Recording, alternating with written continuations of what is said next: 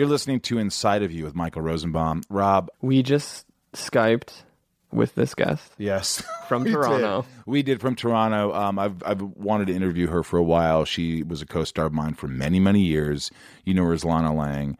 She's in Beauty and the Beast. She was in. She has the a new show out now, Burden of Truth, and she's a pretty dynamic woman. And I've known her a long, long time. Yeah, since she was 17 and I was like 26. She's very well spoken, much more well spoken. So articulate. Than you. I sound like such an idiot when I'm talking to her, but you know, she was really open about things. She was really open about her life growing up. You know, her parents are introverts. She's an introvert. We get into all that and much, much more. I think that you're going to really like this young lady. Yeah, she's still a young lady. This is the rest of Smallville week. This is the rest of Smallville week. But we've got more next week. That's right. We do have more next week. We got 2 more next week. 2 more what? 2 more interviews. From what? From Smallville. Yes, we do. A show that I have not seen. Yeah, that's why I'm looking at him like he's never seen it. But we got 2 more great guests. But right now, let's get inside Kristin Kreuk. It's my point of view. You're listening to Inside of You with Michael Rosenbaum.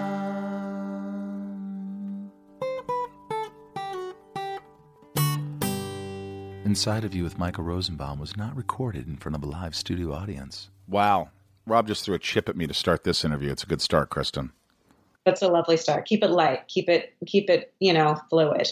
Yeah, that's what we like to do. You know, well, I always wanted you on the show and we talked about it, but you don't live here. You don't come out to Los Angeles. I'm not going to put words in your mouth. I'm not going to say, Kristin, you don't like Los Angeles, but you're not a big fan of Los Angeles, let's say. Is that sort of true? That would be correct. Yes. I mean, there are parts of LA or aspects of Los Angeles that I love, but like as a whole, it's never felt like a place that could be home for me. Right. Where are you right now?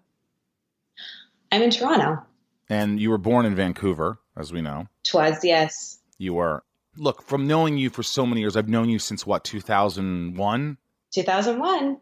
So, the year after I graduated high school. Oh my God. Such a creep, Michael. Like, because I met her on a show? Yep. Because she happened to work on a show with me? Sorry that I bumped into you. Yeah. I always felt like, you were always, I wasn't intimidated by you, which would be weird for an older guy. You're 36 now, I think, right? I am, yeah. And you're not one of those women or guys who worry about their age and say, I won't tell you how old I am, obviously, because you just told me. No, absolutely not. I think that we yeah, you already said it, but also I think in our society we've really, valued youth over growing older, and it'd be good if we could change that, no? Yeah, well, it's funny because my mother, thank God, Rob, you didn't meet my mother, but she's in her 70s, and she will not tell her age. I remember when we were younger, her first 2 kids, she'd say, hey, make sure nobody knows that they exist. I don't want anybody to know that I had 2 kids in my former marriage. They'll know how old I am. I'm like, it's sick, isn't it, when you think about it? Yeah, but it makes sense, right? When, especially for women, we're most valued for our sexual years, the years we can have children. And that's based on how much people find us attractive. And so if we don't change what we value in people, and especially in women, it's going to constantly be a thing where it's like all about how young you are or how young you look or, how attractive you are.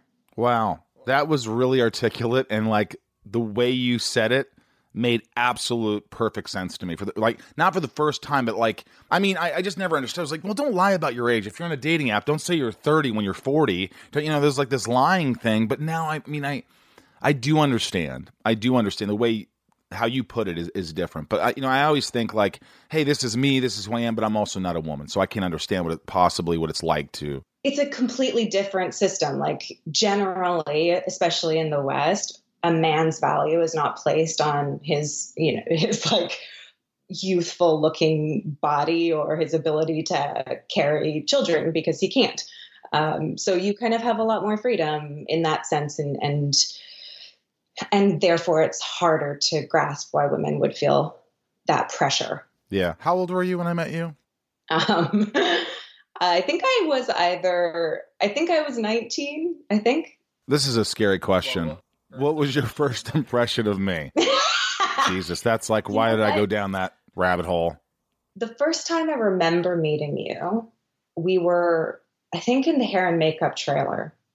And you are very much the same as you were then, although I think now you're a little more Wrinkly. You're more chill. You're a little more chill and wrinkly, yes. Thank you. Thank you. But you were Rob. very outgoing in a way that I found terrifying, especially then when, as you remember, I was such an introvert, which I think is why people sometimes found me intimidating.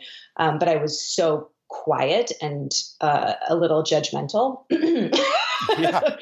You were just so you and so expressively, loudly you that I was like, wah! Yeah, because I think, look, I've always had that personality where I'm like, I want everybody to like me. I'm a good guy. Look at me. And, you were just shy and introverted. And I was like, if you think about it, it doesn't mean someone doesn't like you if that's just not who they are. If they're quiet, it doesn't mean, if you're loud, they don't have to be loud. Well, that probably made you push harder too.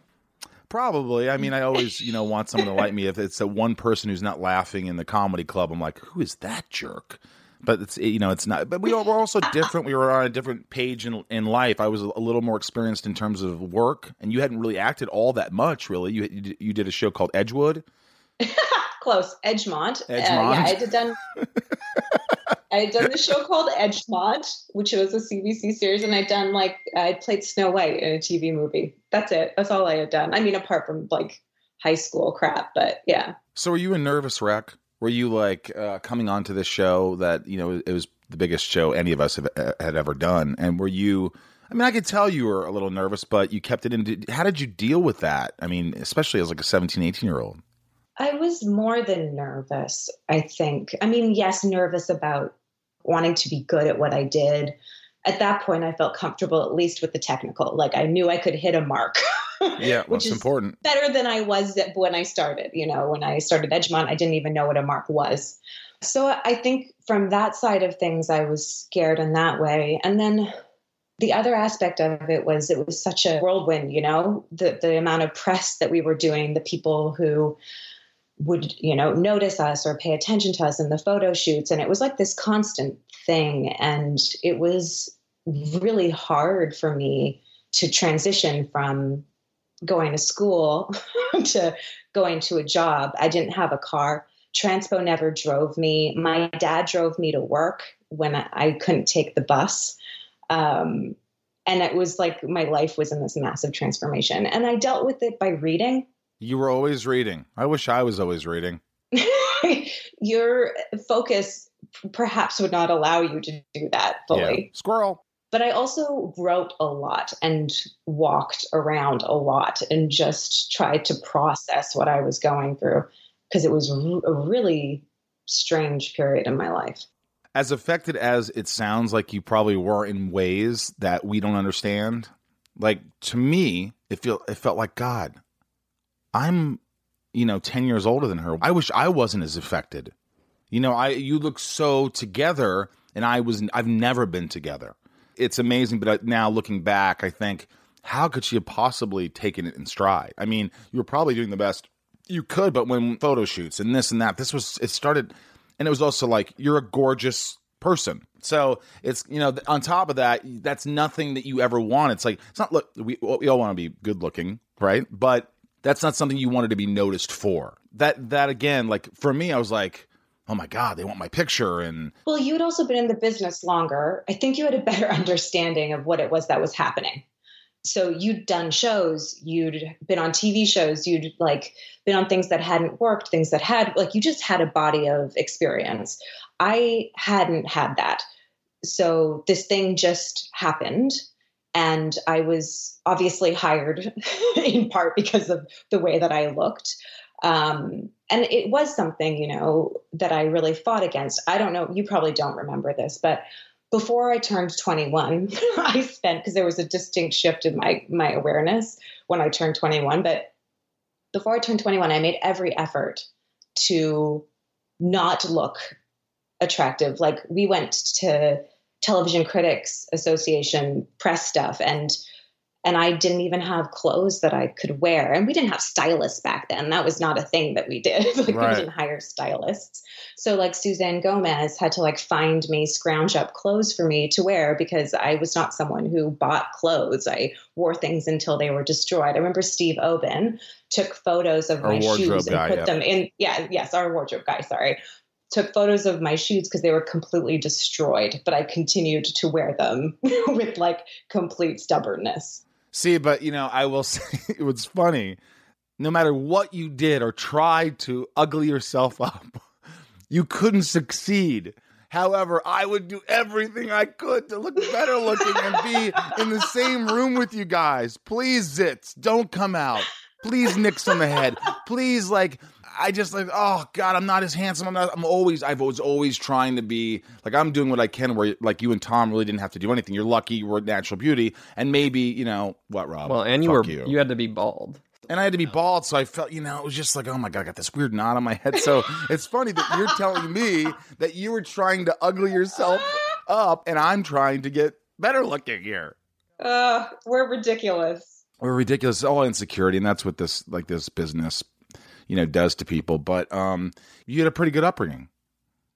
Yeah, absolutely. I mean, my parents were both landscape architects. They were, they're supremely practical people, which is probably why I am fairly practical. They were really supportive of most things. My parents put me into everything. So I was in classes like almost every day of the week. Swimming, gymnastics, karate, singing, dancing, acting. You were a gymnast. You went to the everything. national level Yeah. in gymnast, right? In gymnast. No. I was not that good. I am not ambitious generally. So I never was that good. And I started kind of late. My sister went much farther than I did and competed, I believe, at the provincial level. But I competed more regionally. And I was never great. But all of those things have come in handy as I've gotten older. But they also kept me structured. So they kept me focused, and they gave me community outside of school. So for whenever school was awful and it was hard and I felt really weird and outside of everybody, I had a group of girlfriends that I could hang out with, and I saw them 3-4 times a week training, and then more if we were hanging out outside of it. Where do you get your personality, your mother, your father? Because, I mean, your mother's of Chinese descent, right? Yeah. My mom was born in Indonesia and is of Chinese descent. My grandmother's side of the family is diaspora Chinese. They are from the Caribbean. So my grandmother was born in Jamaica, and that family goes back many generations in Jamaica. And then my grandfather was from Hong Kong, and my mom traveled a lot as a kid. So they started off living in Indonesia, but during that time, both communists and Chinese people were being persecuted in Indonesia. If you've ever seen the documentary, The Act of Killing, is an amazing documentary, but that's what was going on at the time. So they left. And they lived all over, like Singapore, Solomon Islands, all over the place. And then eventually came to Canada. When she was around 12 or 13, she came to Vancouver. And they met. My dad was born in Ontario, so the province I live in now, to Dutch parents who immigrated from Holland. And he also moved to Vancouver after he got his degree in landscape architecture. And then they met and accidentally had 2 children. Accidentally. Is that true? Oh, yes. Well, first of all, how did you, usually your parents don't tell you, they're like, hey. Oh, right. How did you know you were in an accident? Because look, some people would cover it up and say, hey, you weren't in an accident. We didn't want to get married at the time. And then we wanted to get pregnant and we had you. And then we're like, oh, let's get married. They could have faked it. No, my parents certainly did not do that. They basically, what I remember them saying is, don't get married. Only get married if you want to have children. And they were very clear, like they got married because they got pregnant. And my parents are still together and they love each other. They're like a funny little match. They're very different people. But they're still together and happy. So it was fine and it worked out okay. That sounds pretty practical. I could see where you're, it's like, you know what? Don't get married. if you want a family, then get married. But I've heard that before, and like it kind of makes sense. It's like you want this. What's the word? Security? No, when you with your kids, you want them to have this union or this whatever Team? Yeah, well, maybe team. Team is not really the word I was looking for. Structure. But neither of you could Structure. No, but by the way, where do you get your personality from? Is your father more outgoing or is your mother more outgoing? I would say they're both introverts, but my dad is much more social. He likes talking to people. He likes hanging out with people. And my mom's a lot more kooky. So my dad, like my goofiness, I think comes more from my mother, and my practicality comes more from my father. And then I have like a constant like conflict between like practicality and perhaps a little bit more of like the flexibility. Who is the disciplinarian? My mom, I was more scared of growing up. Definitely. I was very scared of her. We got in a lot of fights. She didn't want me to go out. She didn't want me to be out in the world at all. I took karate in large part because I was told I had to protect myself. Back then it was like the white van. We were scared that someone was going to kidnap us out of a white van. So I had to take karate to protect myself. I'm sorry. I looked No, at just Rob gonna and shook my head saying, don't say it because I have a white van. I wasn't going to say that. I've had a van for a long time. All right, first of all, fuck off, Rob. And fuck you too, Kristin.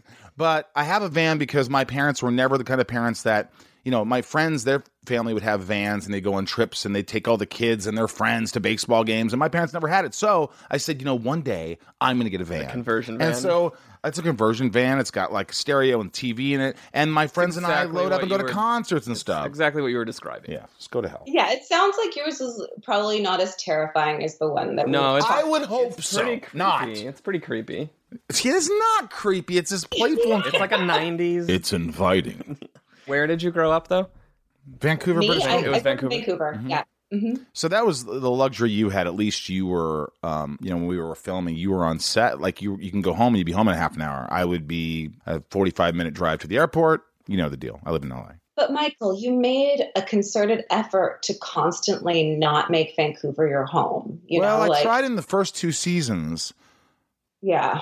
I got a houseboat, and that's true. You did. I like Vancouver. When I go back now, it's funny because like after I was done with the show, I was like, I'm not going back. I did 7 seasons there. I'm not going to Vancouver. What do I do? My next series, go back to Vancouver. Films in Vancouver, and that's what I did. But I get it. It's hard when you're pulled away from your home.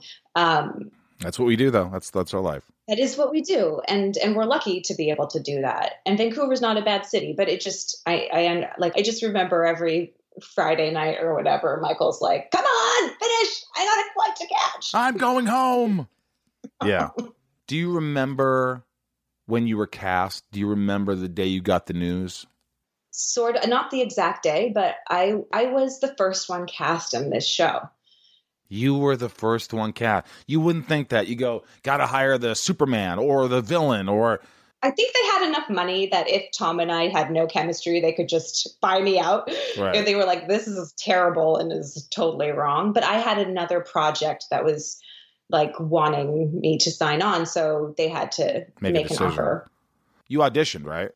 Yeah. I auditioned in Vancouver and then I came to LA to test. It was the first time I'd ever been to Los Angeles. Me and my agent went. And my mother watched as he pulled up in his Porsche and gave him the death glare as he took her 18-year-old daughter off to Los Angeles with him. But I remember, meeting everybody and David Nutter making me feel very comfortable and at ease, and meeting Alan Miles and going into Warner Brothers and testing for all those guys. I remember Peter Roth. It was just a really nice experience. And because I didn't care one way or the other, I wasn't particularly nervous. God, I wish I had that. It's like naivete. I think you get nervous. I think you care like a normal person, but I obsess. I get so nervous because I want to be so great at things. And like to have that, to take your personality, I would take half your personality. I get very nervous now. I haven't gone into an actual audition in years because I get really shaky and scared. But back then, I didn't know. I didn't know one thing from another. It was like, whatever. This show is sponsored by BetterHelp. I don't know how many times I have to talk about this, but it's so important. If you're sitting there right now and you're stressed or you're anxious or you have a lot on your mind and you just bottle it up and you don't know what to do, it's going to come out, and it's not going to come out in great ways all the time. BetterHelp has helped me substantially. Ryan here has been using it for a while. And don't you notice when you don't use BetterHelp? When you don't have therapy? Oh, the weeks where I miss a session? Of course, yeah. Yeah, it's like the more you talk about something, even if you don't think you have anything to talk about, things come up and it puts your mind at ease. And we all carry around different stressors, big and small. And at times we keep carrying them around rather than processing them and letting them go. When we keep them bottled up, it can start to affect us negatively. Therapy is a safe space to get things off your chest and to figure out how to work through whatever's weighing you down. Therapy from BetterHelp is helpful for learning positive coping skills and how to set boundaries. It empowers you to be the best version of yourself. It isn't just for those who've experienced major trauma. It's for all of us.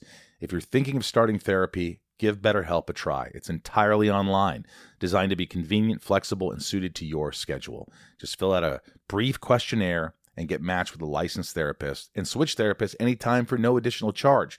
I think people think, oh, what if I don't like my therapist? If you don't, you switch them. It's that easy.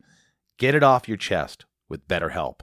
Visit BetterHelp.com/inside today to get 10% off your first month. That's BetterHelp, HELP.com/inside. Inside of You is brought to you by Rocket Money. I love Rocket Money. You know why? Because everyone should have Rocket Money, because it just helps you save money. How many times do we have subscriptions that we don't even know we have anymore, and we're paying so much money? It's just throwing away money, Ryan. I found one. You did it. You told me. I got Rocket Money. I found one. I'm embarrassed to say how long it's been going on, but thank you for finding it. My God, it was embarrassing. Yeah, because it's like you want to watch some show and you go, I have to subscribe to this streaming whatever. And you start streaming the show, you watch it, you leave, and you forget after this trial period it kicks in and they're charging you $10 a month. It is embarrassing. 75% of people have subscriptions they've forgotten about. Before I started using Rocket Money, I thought I had, I have like 5 subscriptions. I could not believe it when they showed me I was paying for like 4 extra. Between, streaming devices and fitness apps, delivery services, it's never ending. And thanks to Rocket Money, I'm no longer wasting money on the ones I forgot about. Rocket Money is a personal finance app that finds and cancels your unwanted subscriptions, monitors your spending, and helps lower your bills so that you can grow your savings.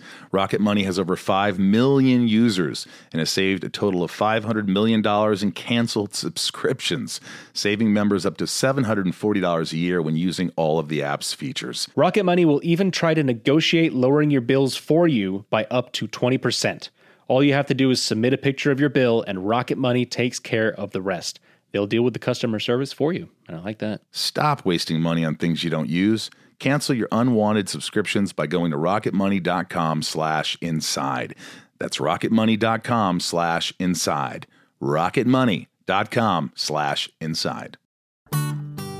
What scene did you read? Do you remember which scene it was? Yeah, I did. The barn scene, I bet. The graveyard scene. Oh. I don't remember the other one, but that was the scene. I remember doing that scene so many times because it was in every audition. And you did it with Tom at the end. I did it with Tom, yeah. And then I came back in the new year. So that was before the new year. And then that was December. And then I came back the next year and tested with Tom and Jensen. Let me ask you the truth. When you first met Tom, were you like, oh my God, he's hot? No, he's the most beautiful man I had ever seen. I mean, it was funny because Jensen is also a very attractive man. Yeah, which pisses me off because all the hottest guys in the world were surrounding me. I was tortured, Rob. I feel like you're placing far too much value on the way people look. I'm just saying it was hard to be like, well, again, it stems off from childhood. I get it. I'm just saying bald, average looking with some charm, surrounded by beauty. Michael, yes. I think you don't give yourself enough credit. Well, I do. I'm hard on myself, but look what I'm saying is, she's shaking her head. Oh yes, but did you? So when you first saw him, you saw he was a beautiful, the most beautiful person you ever, and he was really kind. He was warm. Yeah, Tom was nice. I don't know. He was an adult. I was a kid. I like. Well, you were 18. Like he was 5 years older than me. 23. Yeah, but at that age, I hadn't hung out with like 20-something-year-old men. Yeah. This is the first time I'm sitting in rooms by myself with like adult males. Oh my God, gross. Well, it was terrifying for me. It was really scary. I get it. I don't want to get into this whole thing because it's another story, but the whole Me Too movement was so important, and it was. And like, if you think about it, if you're a guy and you're out there, how many times do you it's easy for you to talk to the other guys and talk about whatever and fit in and like, but for a woman, it's a different feeling. You're viewed. Go ahead. You want to talk about that? Yeah. I don't know what every woman's experience is, and I've obviously just spoken to a select few women in my life, but from my own experience, the time you hit puberty is the time where you get the most attention from men ever. So around 14, 15 years old. So suddenly it changes. And especially in my experience, I became like an object. Trucks would honk at me. Men would stop their cars at the side of the road and talk to me, a 15-year-old child. And I didn't look like an older person. So I'm just talking about one aspect of this, and Me Too is obviously much more. We're talking about power structures, power dynamics, but I'm just talking about a small aspect of the female experience and my personal experience. But I had spent all of my teenage years trying to avoid that kind of attention. And so I just didn't have the skills to be able to feel competent in a room with a bunch of adult men. Well, not only that, but how many women, grown women, stop their car at a 15-year-old boy and whistle at him? I would think that's highly rare. Very rare. Your mom might do that. My mother, no, she would not do that. It just puts things in a different perspective, especially when you hear, imagine being an actress in Hollywood, and that's how this whole movement started. But it happens everywhere. I don't know. I don't want to get into it, but I'm thankful that this whole movement came out, because I think it puts awareness, and it puts like, hey, you can't act like this. And it's more than that, though. It's calling out systems and structures and finding ways to change those structures and analyze them for what they are.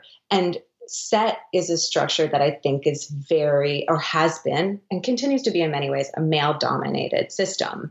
Like our camera crew, on Smallville, we had a few women that came through in the camera department.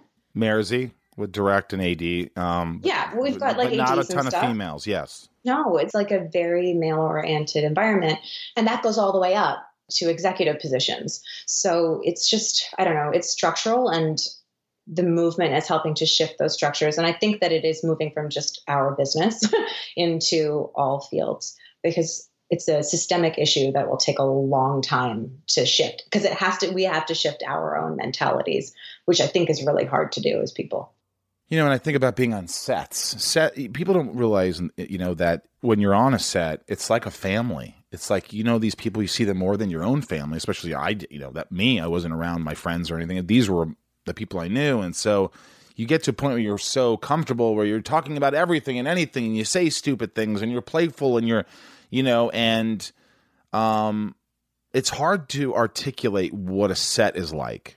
But it's not to say you can't still have fun, but there's a line that you can't cross. Well, like fun and abuse are totally separate things, and every person has different boundaries. So it's all I think about, especially if we're just talking about set and how you talk to or engage with people on set, it's about finding out where people's boundaries are. It just takes more effort. Yeah. Is this okay? Is this kind of joking okay? Is this making people uncomfortable and making them feel like they don't have a voice? Or is it like stifling them?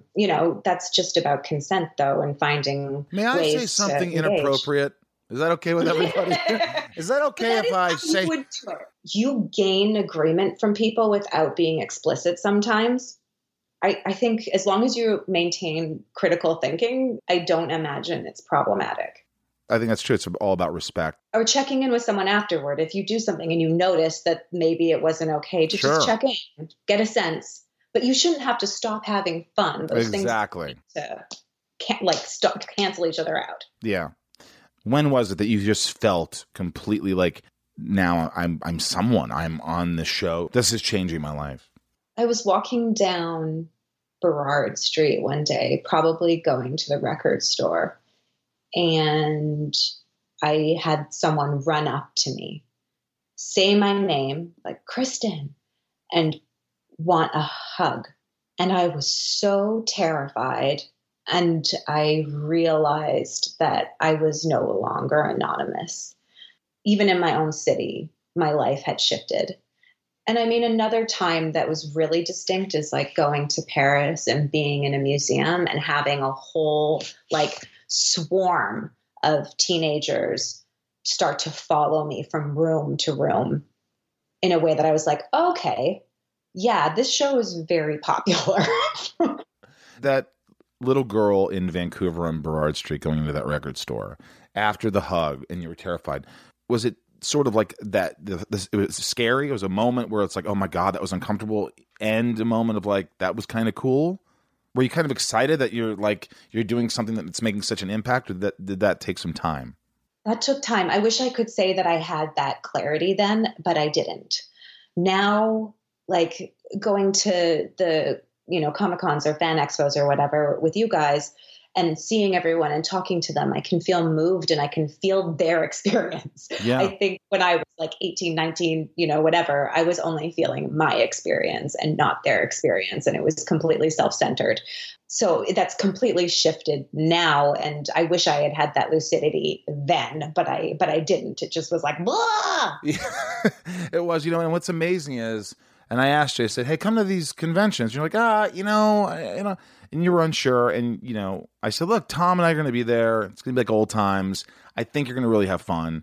And I really noticed that once you were there and you got what it was and seeing what an impact we had and fans getting to meet you and it was pretty crazy how not only sincere, but they're pretty respectful. And for the most part, there's on a few occasions, but you seem to be like taking it in stride and having a good time with it. Because yes, you have always been an introvert. So I enjoyed watching you sort of enjoy it in a way. Yeah. Well, it becomes not about, let's be honest, it's about me, obviously, in some ways, but like, it's about them. When people come up and tell you about how you were the first Asian representation they saw on screen, or that the show gave their family something that bound them together or gave them hope, or was, that family whose father had passed away and they were all connected to him continuously through our show. Like, it's not about us. It's about us as a like placeholder for them, something they can use to like reflect themselves or build closeness with each other. And so being there, I kind of just get to be a trigger for that. And I get to feel that, which is sometimes intense, but is also really gratifying.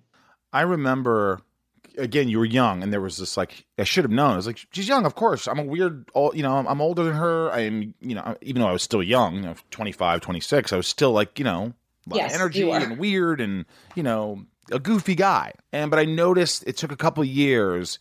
And then when we started really working together, we built this bond. Like there was, I remember specifically, it could have happened before, but it was in an episode called Lexmas. Mm-hmm. I think it was one where there was this dream sequence where what if, and you and I could have been married. And there was just like this mutual respect and this cool thing where we were on set almost all the time together.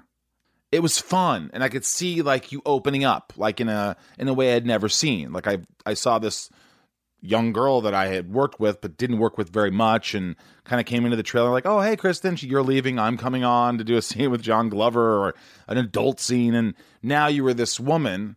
Like I felt a connection, and it was really nice. Do you remember that?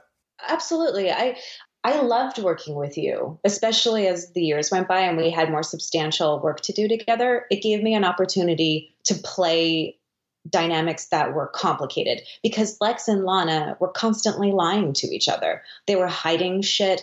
They were secretive. So there was all for acting. It was fun because we got to play all these things, and you're a wonderful actor. So it was great to come on set and do that with you. I had so much fun. And Lexmas was a light episode for me, not screen time wise, but like I got to just embody Lex's imagination of what Lana was, which was like pure goodness and fun and a great mom and like all these lovely traits and qualities that I really enjoyed. Additionally, when it comes to just me as a person, once I trust and feel safe with you is when I am most authentically myself.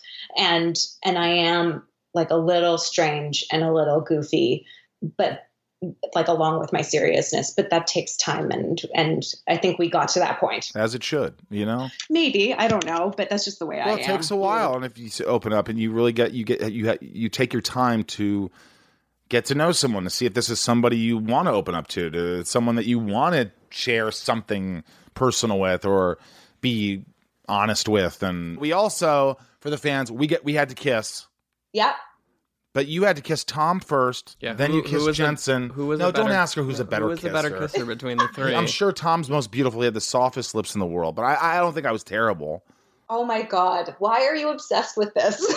Well, what James Gunn... Tom just said it! James Gunn said you had a smelly breath, right? Was that right? Me? Or you're a close talker? I was never a close... He was joking with me because he knows I hate close talkers, so he kept fucking with me. I hate close talkers. You had never kissed someone before Tom, right? On set? No, I had. Yeah. Because as a female, you're always playing a love interest. That's been my whole career up until now. How do you feel about those kind of scenes where you have to... you just kind of go with it now? You know the routine, you know the deal, this is it? At this point in my career, it's just another scene, unless there has to be like simulated sex. I find bizarre. The rest of it is just, I don't know. It doesn't feel real to me. I mean, it's very different than life. But what I'm saying is there ever a moment where you're looking at your... Oh my God, where are you going at? I'm just asking a question. Like, for some reason, like sometimes you're on set and there's pages and it's like, oh, I have to kiss this person tomorrow. Do you go, ugh, God? Or do you go, oh, okay? Or do you go, oh, that'll be fun? I think I'm more on the spectrum of if there's someone I don't like, I'll feel uncomfortable. Yeah, but everybody else, it's just what it is. How did your parents feel about Smallville? Did they watch it? I don't know. You don't know? Come on. I think they might. Look, it was a lot of episodes of TV. I think they watched some of it at the very least. Maybe they watched all of it. We've never really talked about them watching it. Wait a minute. Your parents who are supposed to support you emotionally and, they didn't watch your work and say, hey, you do a really good job. I love you. I'm proud of you. I mean, yeah, of course they say they love me and they're proud of me, but I think they make a point of ensuring that I don't feel that that's tied to what I do. Honestly, what we do is we tell stories and pretend. And I think that that's something to be proud of, but it's not like we're saving the world. So my parents are pretty wonderful and supportive, but they're not overweighting it. They don't love acting so much. They don't love the business so much, do they? They're not moviegoers. They don't go watch movies. To the movies, yes, please. They love going to the movies. They like watching movies, but it's not their life, you know. They love books. They love movies. They love, gardening and all that kind of stuff. But it's not hugely important to them. Superman show's probably not their demo. Probably not. They were probably not the demo. I feel like Rob just every once in a while will come in with a dig. It wasn't meant to be a dig. It was... To be clear, my parents are very supportive. I didn't say they weren't. I'm just saying, I have this very different idea of your parents. I'd love to meet your parents one day. That would be hilarious. I mean, why do you say that? Because it wouldn't work. You'd make them very uncomfortable, probably. Imagine me when I first met you. My parents are adults, so it's a little different. I think it'd be fine because you're very warm. And my mom responds very well to warm people. So it would be fine. My dad would find you amusing. He'd find me amusing. Yeah, I feel like I've always I want to meet Kristin's parents. I bet they'd like me. I bet they would. I bet you think that. I bet we'd have a good time. I bet she was like, yeah, I don't know. It'd be a little uncomfortable. No, I make people feel comfortable. That's what I like to do. Yeah. Is there anyone's parents you don't think that would like you from the cast?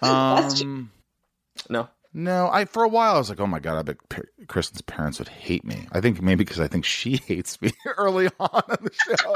But then as we got, there was always that thought. My mind goes to weird places. It's all, I don't know. It just goes there. It just goes to like, oh my God, what am I doing here? Like I wake up with stress sometimes.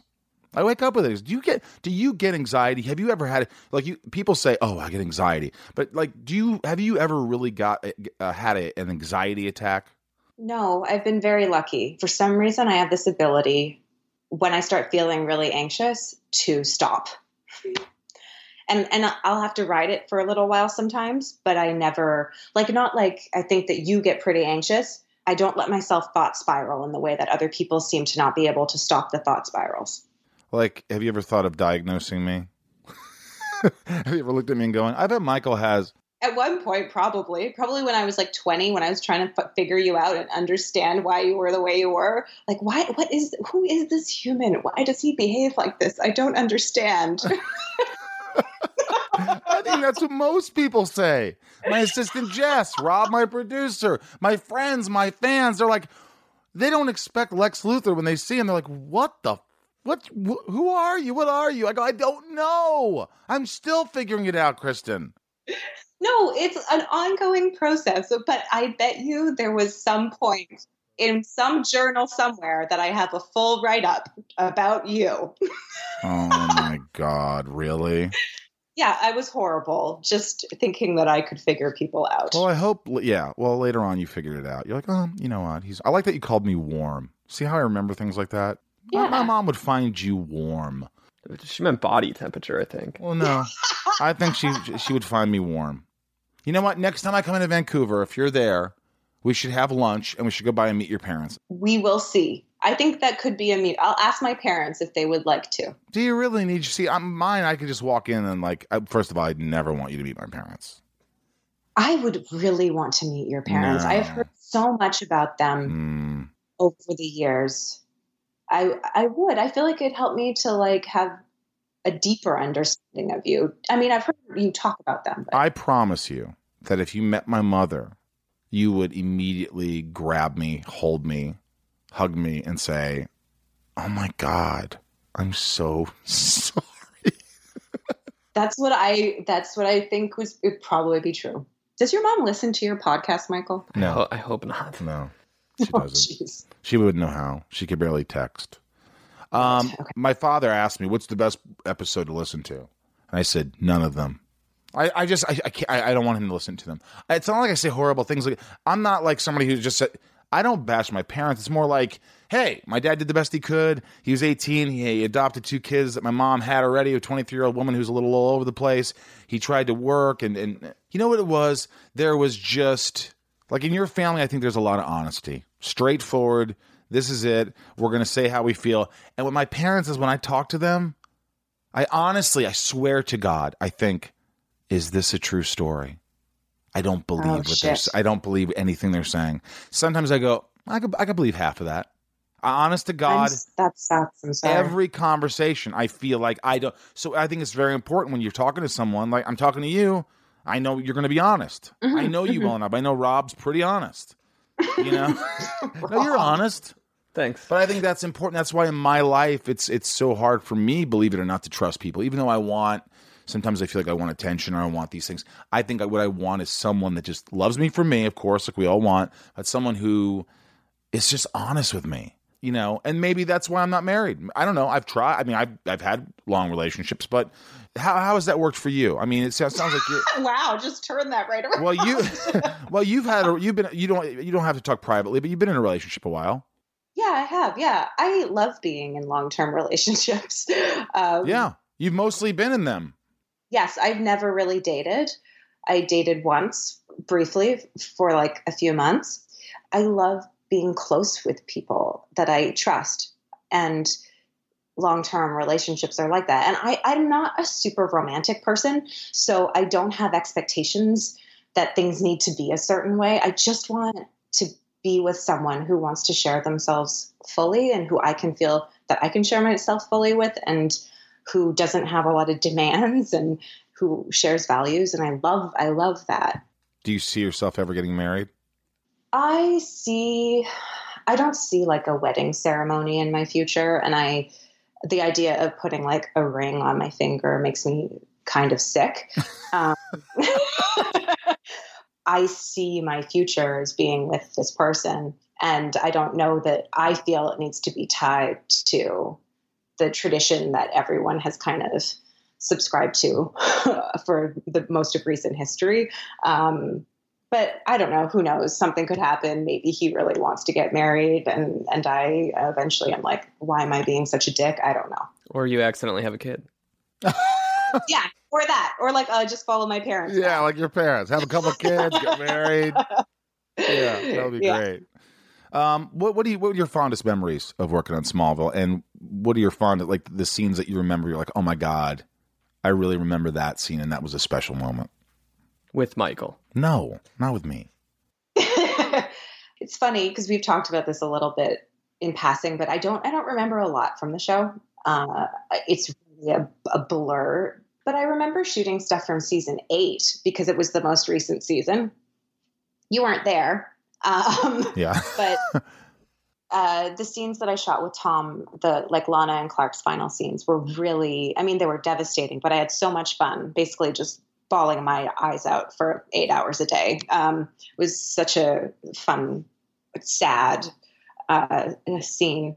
And then what else riding horses. I remember Lana that. used to ride horses all the time, and I fucking loved it. I would just like, they would have me booking it through those fields in Langley, and they'd have like a helicopter flying and catching me, like just riding that horse as fast as I could. And that was so much fun. I loved it. And, stunt stuff I always loved doing. And what else? What do you remember? I just love making you laugh. I remember being on set with you in terms of us, but I remember always making you laugh, and like you busting up or me messing a line up, and you just had that look where that face where your lips would go like this, tight, and like, and then you do that laugh, the Kristin laugh. And I remember a lot of those. I remember a lot of laughing. A lot of laughing. Yeah. Lot of laughing. Do you remember the music in the trailer? Do you remember the music? Not a lot. I remember your music. Yes. What was it? Yeah. I mean, you liked your Bee Gees things. My Bee Gees things. His yacht rock. I mean, it was yacht rock, 80s, Yeah. Do you remember when John Glover, I told this story, but John Glover goes, Michael, who's this? And I go, oh, that's Hall & Oates. He goes, I think I slept with the little one back in the 70s. Yeah. Yes, I do remember that. But again, you and I were in the trailer all the time together. Yeah. Although you were always getting spray painted, essentially. With the mask on, I have to spray my head too late. That's the biggest thing. The thing that pisses me off the most is when people say, did you shave your head for that show? I want to go, fucking kidding me? Of course I did. I spent 2 hours a day and half an hour after everybody left to take it off. Yeah, but you're right. We laughed a lot, especially as the years went by and everything got more and more casual. Fewer people were watching the show. The network didn't care as much. We kind of just did our own thing. And I remember, I would have honestly, if this was a Vegas bet and they said, will Kristin act after Smallville? I wasn't sure you loved it enough where I was like, she's probably going to go on and be a teacher. She's going to go on and do something abroad, helping people. I just felt philanthropic, if you will. And so when I heard, oh, she's on this show, Beauty and the Beast now, she's a star of, and she's now doing her own show that she's producing, Burden of Truth. And I'm like, wow, she's really, has acting something that you've slowly kind of fallen in love with? Or is it something you're like, you know what, I'm going to do it strike while the iron's hot kind of thing? Okay, I'm going to go back in time first to answer this question. So when I was a younger person, so in high school, my family, they're wonderful, but they're not a very emotionally expressive family. So it's not a family where I felt safe or open to just like feel feelings. So I turned to acting to express emotions. And that's why I loved it, that and the psychology aspect of it. And so when I started working professionally, I also wasn't sure that I would keep doing it because I didn't find it as satisfying as I did when I was doing it, on the stage or for fun or whatever. So Smallville and a lot of my acting choices were around feeling like I would never work again. Like I took these jobs and it worked out for me and it was crazy. And I was like, wow, this is amazing. I can't say no to this.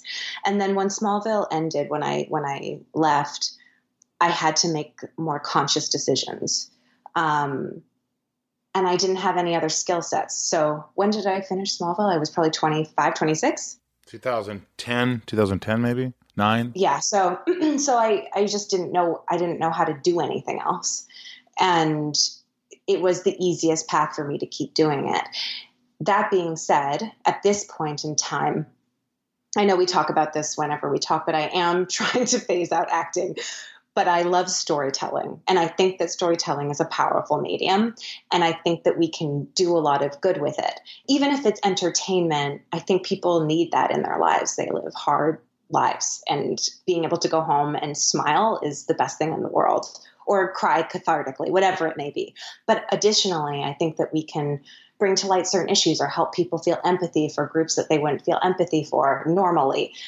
We can represent people more deeply, and I think that helps. And it is in a field where I actually have some skill, and everywhere else I have no skill, which, in part is why I went back to school.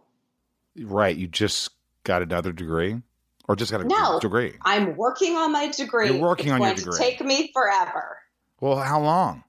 Well, it depends. If I keep working, I think I'm about halfway through. I've got like 40 something credits and I need to get 40 something more. What kind of credits are you taking? What degree? I'm getting my bachelor's degree because I went to university on Smallville. Yeah. So I'm working my bachelor's degree in arts history specifically. So my classes I've kind of split them pretty evenly between history classes and psychology classes. And then, some other stuff here and there. But yeah, that's what you love it? Oh my God, I love it so much. It's like one of my favorite things to do. Do people still go, hey, you're in my class. You're that girl from Smallville or Beauty and the Beast? Remember, these people are very youthful. They're oh, 19. Yes, that's true. They're kids. They don't know you. They are way too young for my Have you ever had a college kid hit on you? No, I don't go to class. I am on my computer. I wouldn't go into I was hoping you go to class. That'd be so cool. This is fine. Is this a lot easier than you thought it would be? Or you? I have no idea what we've spoken about over the span of this interview, and I hope that you have something interesting to put in your podcast. Rob, this has been great. This has been great. Are you kidding me? You really don't know what we've talked about? It's weird because I know you, so we're kind of just talking, rehashing some things, but Yeah, I'm just saying it's easy, right? It's easy. It's easy. Yes, Michael, it's easy. But I was nervous not because it was you. I really was excited to have but to Skype this, right? You were the technical side. The technical side. I was like, oh my God, and then I'm like, if I was just if we were just video helped. Video really helped, doesn't it? Yeah, Skype's working really well for us today too, because I sometimes hate Skype, sorry Skype, because it cuts out constantly. But that we've had a pretty great connection this entire time. Yeah, this has been pretty cool. So what else? I know the acting thing, but what other things are you doing? Because you're always doing something, like I said, philanthropic. But you're always. I know you always, when we were younger, you used to work with young girls and. Yeah, right now. So because of the show that I work on. Our latest kind of focus in our last season of the show was, in part, some Indigenous issues, I suppose. I feel weird using the word issues. But there's a great group out of Winnipeg. They're called Bear Clan Patrol.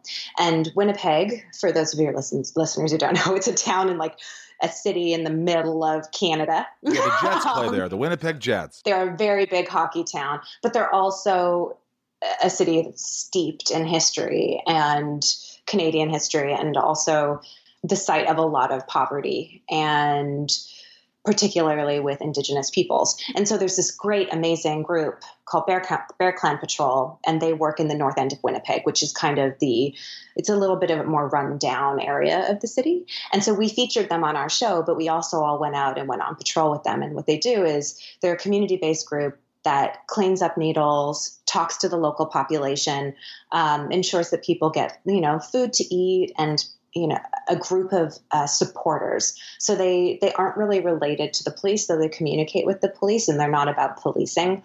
They are about love and kindness and having people that you can go to if you're in trouble. So they monitor everybody down there, and they're pretty wonderful. I love that. Yeah, I think it's really important. And the group is really like woven into our series. So I'm proud of that.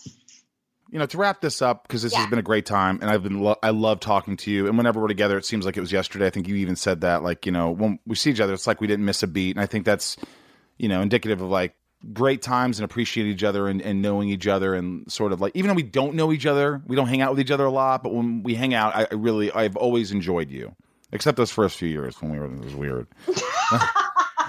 But I mean, look, yes. I've always appreciated you, and when people say, what was that girl like? I'm like, she was really freaking cool, and she was easy to get along with, and she always knew her lines. I don't remember you never know. You're always pretty professional. I hope so. Yeah. I think that I did. I didn't have a ton of work to do. I feel like I should have known my lines. It wasn't like I was number one on the call sheet and had massive amounts of exposition. By the way, did you watch the show? I watched a bunch of the show, mostly to critique myself and feel like a horrible, horrible actor so that I could inspire myself to become better. You really thought you were bad? Yeah, absolutely. I mean, I'm still very critical of myself, but now it doesn't feel as terrible as it once did. Yeah, well, it's called growing.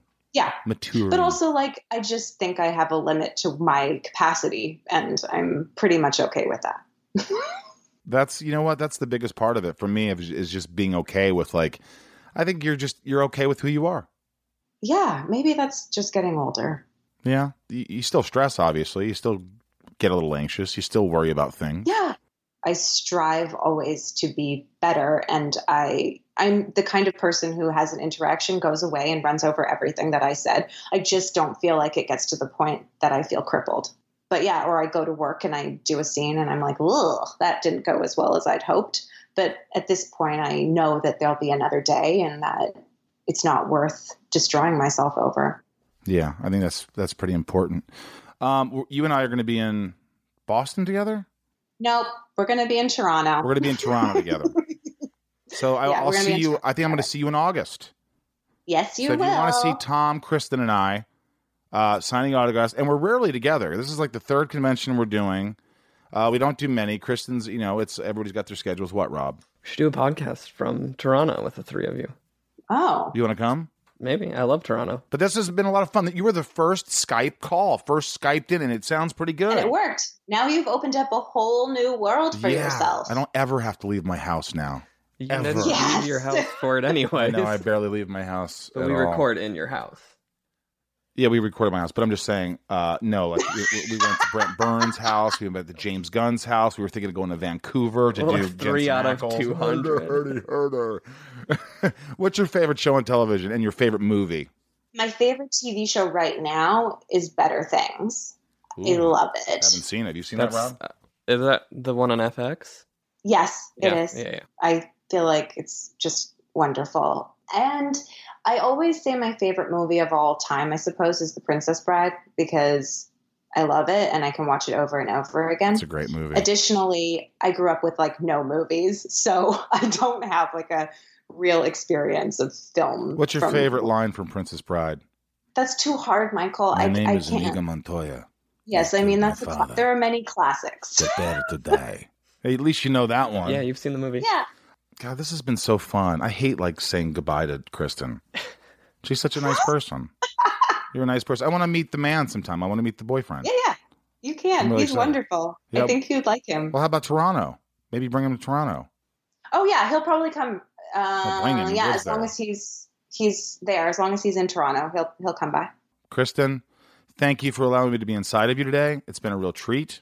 Yes, thank you, Michael. Yes, thanks for being a part of this, and I love you. Love you too. I just wanted to hear that. Wasn't that nice? Oh, Rob, you love him too. Love you too, Rob. Thank you. All right, bye, Kristin. Bye, guys. Bye.